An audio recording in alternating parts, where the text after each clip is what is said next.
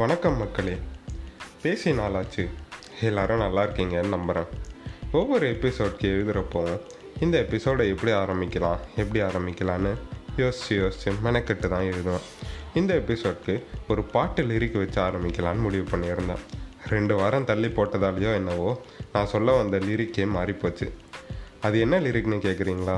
சிவகார்த்திகேயன் அவர்களோட படமான டாக்டரில் வர்ற செல்லம்மா பாட்டோட லிரிக் தாங்க. பொதுவாக தோனி போல நானும் காமுமா, இன்றைக்கி எக்ஸைட்மெண்ட் ஆனம்மா. அது என்ன தோனி போல காமு? ஆமாங்க, இந்த மனுஷன் இவரோட காம் அண்ட் கம்போஸ் நேச்சருக்கு பேர் போனவர். எப்போவும் அமைதியாக இருப்பார், எல்லா சுச்சுவேஷன்லையும் மாஸாக ஹேண்டில் பண்ணுவார்.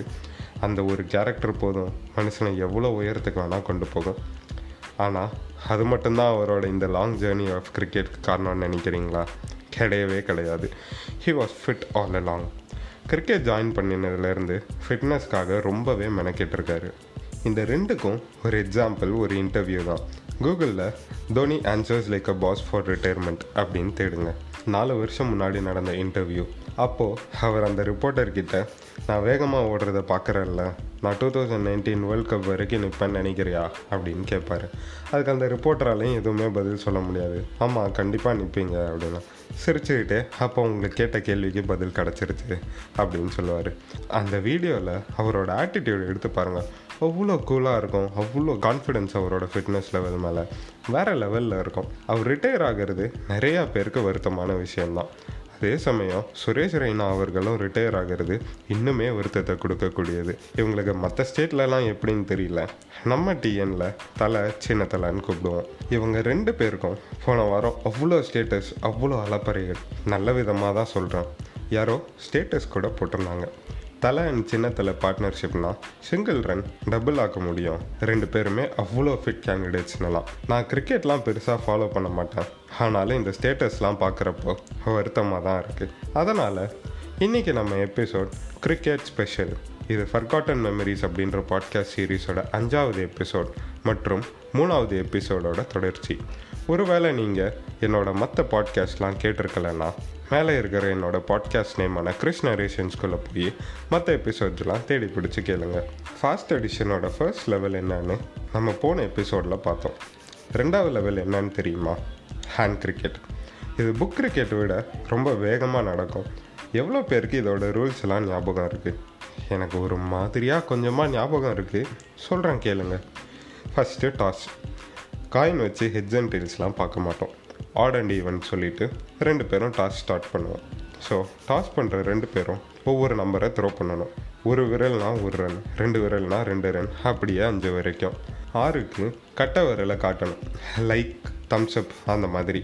ஸோ 2 பேரோட நம்பர்ஸும் ஆட் பண்ணி ஆட் வந்தால் ஆட் சூஸ் பண்ணவங்க வின்ஸ், ஈவன் வந்தால் ஈவன் சூஸ் பண்ணவங்க வின்ஸ். இதுக்கப்புறமா வின் பண்ணினவங்க பேட்டிங்காக பவுலிங்கானு சூஸ் பண்ணிவிட்டு விளையாட ஆரம்பிப்போம். அதே மாதிரி நம்பர்ஸ் த்ரோ பண்ணணும் 2 பேரும். பேட்ஸ்மேன் நம்பர்ஸை ஆட் பண்ணிகிட்டே வருவோம். எப்போ 2 பேரும் ஒரே நம்பரை த்ரோ பண்ணுறாங்களோ அப்போ விக்கெட் ஃபால். இதில் என்னன்னா, நம்ம ரைட் ஹேண்டில் விளையாடினா லெஃப்ட் ஹேண்டை கீழே வச்சு ஒவ்வொரு வாட்டி நம்பர் த்ரோ பண்ணுறப்போ 2 வாட்டி தட்டிட்டு தான் த்ரோ பண்ணுவோம். அது என்ன ப்ராக்டிஸ், என்ன மேனரிசம்னு தெரியல, ஆனால் நிறையா பேருக்கு இருக்கும். ஒரு வேளை நீங்கள் தட்டலைன்னா 2 வாட்டி உதறிட்டு அதுக்கப்புறமா தான் நம்பரை த்ரோ பண்ணுவீங்க. கரெக்டாக இந்த ஹேண்ட் கிரிக்கெட் விளையாடுறதுக்காகவே லஞ்சு இன்டர்வெல்லாம் ஸ்கிப் பண்ணுவோம். சம்டைம்ஸ் லஞ்சை மார்னிங் இன்டர்வெல்லையே சாப்பிட்டுட்டு லஞ்ச் ஃபுல்லாக விளையாடிருப்போம். பெட் மேட்சை விளையாடிருப்போம், டோர்னமெண்ட்டு கூட இருந்திருக்கும். புக்காவது க்ளோஸ் பண்ணி ஓப்பன் பண்ண டைம் ஆகும், அதில் ஆட் பண்ணிக்கலாம். இதில் 2 வாட்டி தட்டணும் நம்பர், 2 வாட்டி தட்டணும் நம்பர், 2 வாட்டி தட்டணும் நம்பர். 2 செகண்டில் 3 பால் முடிஞ்சிருச்சு. அப்போது இதாங்க அந்த level 2 of fast edition practice இல்லையா? அடுத்த cricket type street cricket or ground cricket. தலை தோனி கூட ஸ்ட்ரீட் கிரிக்கெட்டராக இருந்தவர் தான். ஒவ்வொரு ஏரியாவோட ஸ்ட்ரீட்லேயோ கிரவுண்ட்லேயோ போய் தேடினா நிறையா டேலண்டட் பிளேயர்ஸை கண்டுபிடிச்சிடலாம். என்ன ஒன்று, அவங்களுக்கெல்லாம் ப்ராப்பர் கைடன்ஸ் இல்லை கரியர் ஸ்கேல் அப் பண்ண. இதெல்லாம் சொல்கிறதால நான் ஏதோ பெரிய பிளேயர்லாம் நினச்சிடாதீங்க, போக போக தெரியும் என்னை பற்றி. நான் கடைசியாக ஸ்ட்ரீட் கிரிக்கெட் விளையாடினது ஒரு 4 வருஷம் முன்னாடி எங்கள் வள்ளியூர் ரூம் வாசலில் மண் ரோடில் பைக் வீலை ஸ்டெம்பாக வச்சு விளையாடணும். இன்னும் கொஞ்சம் ரீவைண்ட் பண்ணி ஸ்கூல் டைமுக்கு போவோம். இதே ஸ்ட்ரீட் கிரிக்கெட் ஸ்கூல் டைமில் சைக்கிள் டயரை ஸ்டம்பாக வச்சு விளையாடிருப்போம். அந்த சைக்கிள் டயர் ஸ்டம்ப்லையும் எப்போ பாரு ஏன் சைக்கிளே அடி வாங்குது, ரிம்மு வளைஞ்சிரும், அது இதுன்னு சண்டை வந்து அப்புறமா இன்னிங் சைக்கிளை மாற்றிக்கிட்டே இருப்போம். சரி, வேறு என்னெல்லாம் இந்த street cricket and ground cricket பற்றி எனக்கு ஞாபகம் இருக்கும், அதெல்லாம் ஒவ்வொன்றா சொல்கிறேன். அநேகமாக இதே தான் நிறையா பேருக்கு நடந்திருக்கும் அப்படின்னு நான் நினைக்கிறேன். ஏதோ மைண்டில் வர ஆர்டரில் ஒரு மாதிரியாக சொல்கிறேன், கேளுங்க. ஃபஸ்ட்டு ரூல், 1 pitch கேட்ச் பிடிச்சாலே அவுட்டு. பால் பிளேயருக்கு பின்னாடி போனால் ரன் கிடையாது, விக்கெட் கீப்பர் வேறு இருக்க மாட்டாங்க. அப்புறம் 4 and 6க்கு பவுண்ட்ரி லைன் இருக்குல்ல, அந்த மாதிரி 1 run and 2 runக்கும் செக் பாயிண்ட்டை வச்சு மாப்பிள்ள இது 1G இது 2Gன்னு சொல்லிடும். அது என்ன 1G 2G இன்றைக்கி வரைக்கும் எனக்கு தெரியாதுங்க. ஆனால் அதை தாண்டினா 1 run, இதை தாண்டினா 2 run மட்டும் தெரியும். நான் 4-6க்கெலாம் ஏம் பண்ணாமல் இந்த 2 மட்டும் விளையாடிட்டே இருப்பேன். மேட்ச் ஆடும்போது ஒரு வேளை பந்து ஏதாச்சும் வீட்டுக்குள்ளே போயிடுச்சுன்னு வைங்களேன், அந்த வீட்டுக்கு எவன் ரொம்ப பழக்கமானவனோ அவன் தான் போய் எடுக்கணும், இல்லைனா எவன் அடித்தானோ அவன் போய் எடுக்கணும். இது பத்தாததுக்கு ஒரு வீட்டு உள்ள போயிடுச்சுன்னா அது விக்கெட்டு.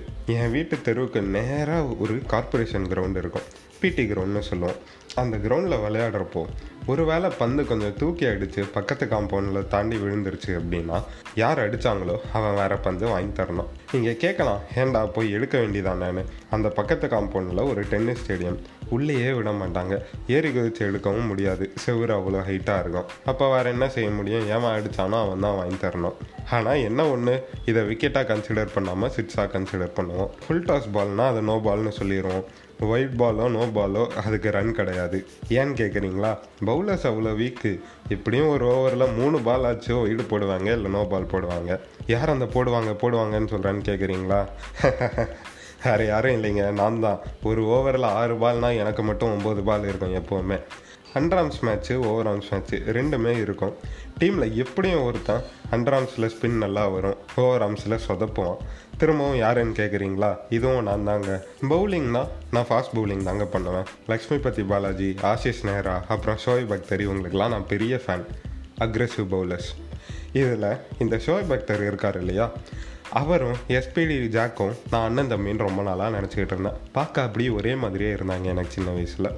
ஒரு கால் யாருக்காச்சும் பவுலிங் பண்ணோன்னு ஆசை, ஆனால் டீம்க்கே தெரியும் அவன் ரொம்ப கேவலமான ஃபஸ்ட்டு பவுலர்னு. இருந்தாலும் அவனுக்கு சான்ஸ் கொடுக்கணும்னு உருவான ரூல் தான் பேபி கட். 3 பால் தான் அலோவ் பண்ணுவாங்க. அதுக்கே அவன் 6 பால் போடுவான். ஏன்னு கேட்குறீங்களா, அதுதான் சொன்னேனே, 3 கரெக்ட் பால், மீதி 3 வைடு இல்லாட்டி நோ பால். ஒருத்தன் விளையாட ஆரம்பிச்சு ஃபஸ்ட்டு பால்லையே அவுட் ஆகிட்டான்னு வைங்களேன், மச்சான் ட்ரையல்ஸ்டா அப்படின்னு சொல்லி டக்குன்னு தப்பிச்சுக்குவான். ட்ரையல் போட சொல்லி விளையாடுறது டென்ஷன் ஃப்ரீயாக ஒரே ஒரு ஹிட் அடிக்கலாம் அப்படின்னு தான்.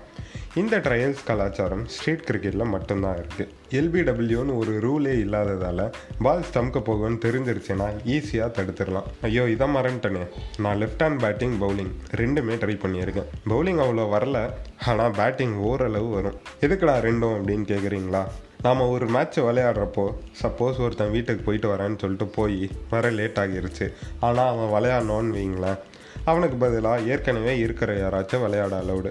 ஆனால் ரூல் என்னென்னா, அவன் ரெகுலர் சைடில் விளையாடாமல் ஆப்போசிட்டில் ஆடணும். நான் ரைட் ஹேண்ட் பேட்ஸ்மேன் ஆச்சா, நான் லெஃப்ட் ஹேண்டோ கற்றுக்கிட்டேன் அப்படின்னா இந்த பொசிஷனாவது எனக்கு கிடைக்கும் அப்படின்னு சொல்லிட்டு ஒரு ஆசையில் தான் லெஃப்ட் ஹேண்ட் பேட்டிங்கும் நான் கற்றுக்கிட்டேன். ஒருத்தன் நல்லா பேட்டிங் பண்ணுவான், ஆனால் ஓடவே மாட்டான். அந்த மாதிரி இருந்தால் பை போட்டுக்கலான்னு சொல்லிடுவாங்க. பை ரன்னர், இவன் அடிப்பான், அவன் ஓடுவான். இதில் என்னன்னா, நம்மக்கிட்ட நிறையா பேட் இல்லாததால் அந்த பை ரன்னர் கையில் ஒரு மரத்தோட கிளையோ இல்லை குச்சியோ உடச்சி கொடுத்து அதை எடுத்துகிட்டு ஓட சொல்லுவோம். கிரிக்கெட் பேட் பற்றி பேசணுன்னா நிறையா பேசலாம். First variety of bat plastic bat. நாங்கள் அப்போ இருந்த வீட்டில் ஹவுஸ் ஓனருக்கு கிரிக்கெட் பால்லாம் உள்ளே வந்தால் செம்ம டென்ஷன் ஆகிடும். அதுக்காகவே நானும் என் அண்ணாவும் பிளாஸ்டிக் பேட் அண்ட் பால் வச்சு வீட்டு முன்னாடி காலி இடத்துல விளையாடுவோம். அடுத்து மாவு பேட்டு. இந்த பேட் தான் ரொம்ப காமன், ஏன்னா இதுதான் சீப்பு. ஆனால் இந்த சீப்பான பேட்டு உடஞ்சிட்டாலே நம்மளால் வீட்டில் போய் வேறு பேட்டு வாங்கி கொடுங்க அப்படின்னு கேட்க முடியாது. அதுக்காகவே ரொம்ப பத்திரமா யார் கையிலையும் கொடுக்காம பார்த்துப்போம். அடுத்ததாக இருக்கிறது கட்டை பேட்டு. எங்கள் அம்மா நம்ம ஒரு நல்ல கார்பெண்டராக பார்த்து பேட்டு செஞ்சு தர சொல்லுவோன்னு சொன்னாங்க. கண்டிப்பாக நிறையா பேர் வீட்டில் சொல்லியிருப்பாங்க. ஆனால் நான் சொல்கிறேன், இன்னி வரைக்கும் எங்கள் வீட்டில் அந்த பேட்டை தயாரிக்கிற கார்பெண்டரை தேடி பிடிக்கவே இல்லை. இதில் பேட்டோட கிரிப்பு என்ன கலரில் இருக்கணும்னு ஒரு ப்ரிஃபரன்ஸு வேறு. ஆனால் மாவு பேட்டோ கட்டை பேட்டோ கிரிப்பை கழட்டிட்டு ஒரு ட்வைன் நூலை எடுத்து நல்லா க்ளூவில் முக்கி பேட்டோட ஹேண்டில்லேருந்து ஆரம்பித்து பாடியில் நேம் ஸ்டிக்கரோட ஹாஃப் வரைக்கும் நல்லா சுற்றி ஒட்டிட்டு கிரிப்பை மாட்டி வச்சுப்போம். அப்போ தான் பேட்டு உடையாது, ஹேண்டில் ஹெவியாக இருந்தால் இன்னும் கொஞ்சம் நல்லா க்ரிப்பாக இருக்கும் அப்படின்னு. எம்ஆர்எஃப் ஸ்டிக்கர் போட்டு பேட்டை மட்டும் வாங்கிட்டான்னு வைங்க, அப்படி சச்சின் டெண்டுல்கரே நம்ம உடம்புல இறங்கி ஆடுற மாதிரி ஒரு ஃபீல் கொடுப்போம். Boost is the secret of my energy அப்படின்னு சண்டே காலையில் எழுந்திரிச்ச உடனே பூஸ்ட்டை குடிச்சு போட்டு கிரிக்கெட்டை விளையாட போயிடுவோம். கரெக்டாக? பால் பற்றி பேசணுன்னா 4 வகையான பந்து இருக்குது. டென்னிஸ் பால், இதை வச்சு கிரிக்கெட் விளையாடுறதுக்கு செம்மையாக இருக்கும். ரொம்ப ஈஸியாக 6, 4லாம் அடிக்கலாம். ஆனால் என்ன, ஈஸியாக கிழிஞ்சிடும். அடுத்து கொஞ்சம் ஹெவியான ரப்பர் பால். இந்த ரப்பர் பாலை வச்சு இன்னொரு கேம் கூட விளையாடுவோம், முதுகு பஞ்சர். செம்மையாக அடி விழும். நான் சொன்ன அந்த பிடி கிரவுண்ட் போனோன்னு வைங்க, நிறையா கட்டான ரப்பர் பாலை பார்க்கலாம். அடுத்து ஸ்டம்பர் பால். இது பார்க்க டென்னிஸ் பால் மாதிரியே இருக்கும், ஆனால் கொஞ்சம் ஹெவியாக. நம்ம மேலே பட்டா வலிக்கும் கண்டிப்பாக. ஒரு வேளை கொஞ்சம் வீக்கான மாவு பேட்டு வச்சுருந்தோன்னு வைங்க, இந்த பால்னால் பேட்டு உடையிறது உறுதியான விஷயம். எத்தனையோ வாட்டி பாலை அடித்து பேட்டும் கூடவே பறந்து போனதெல்லாம் உண்டு. அடுத்தது the final one, cork ball. இந்த கார்க் பாலில் விளையாடுறது ரொம்ப ரேர், ஏன்னா அடி விழும். அதுவும் கிரவுண்டில் அவ்வளோ பேர் விளையாடுறப்போ எங்கேருந்து கார்க் பால்லாம். ஆனால் ஒரே ஒரு வாட்டி நான், என் அண்ணா, அப்புறம் கொஞ்சம் ஃப்ரெண்ட்ஸு என் வீட்டு வாசலில் ஸ்ட்ரீட்டில் கார்க் பால் வச்சு விளையாடிட்டு இருந்தோம். சும்மா டொக்க வச்சு தான் விளையாடிட்டு இருந்தோம். அப்போது அந்த பக்கமாக போன ஒரு போலீஸ் பேட்ரோல் வெஹிக்கிள் நின்று, இங்கே வாங்கடா அப்படின்னு கூப்பிட்டாரு. உள்ள ஒரு எஸ்ஐ. அவர் அப்படியே எல்லாரையும் பார்த்து முறைச்சிட்டு, ஏண்டா எவனாவது அடித்து யாரோட மண்டையாவது உடச்சிங்கன்னா உங்கள் பேரில் தான் கேஸ் ஆகிரும், பரவாயில்லையா? ரோட்டில் வச்சு விளையாடுறீங்க, வீட்டுக்கு போங்கடா அப்படின்னு திட்டினார்.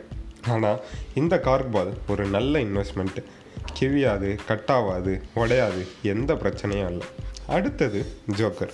மேபி இன்றைக்கி தேதிக்கு இதை சொன்னால் டிசி வில்லன் கேரக்டர் ஞாபகம் வரலாம்.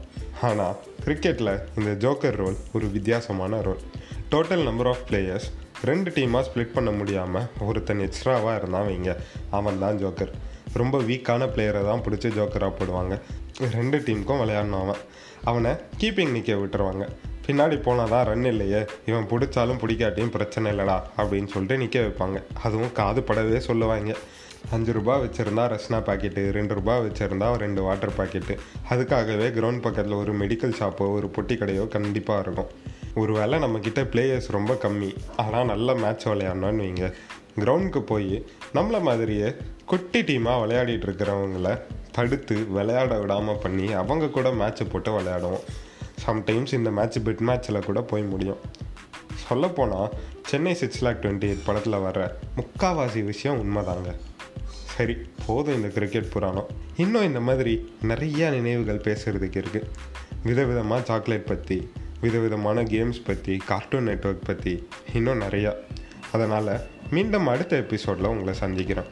அதுவரை விடை பெறுவது கேசவ கிருஷ்ணன்.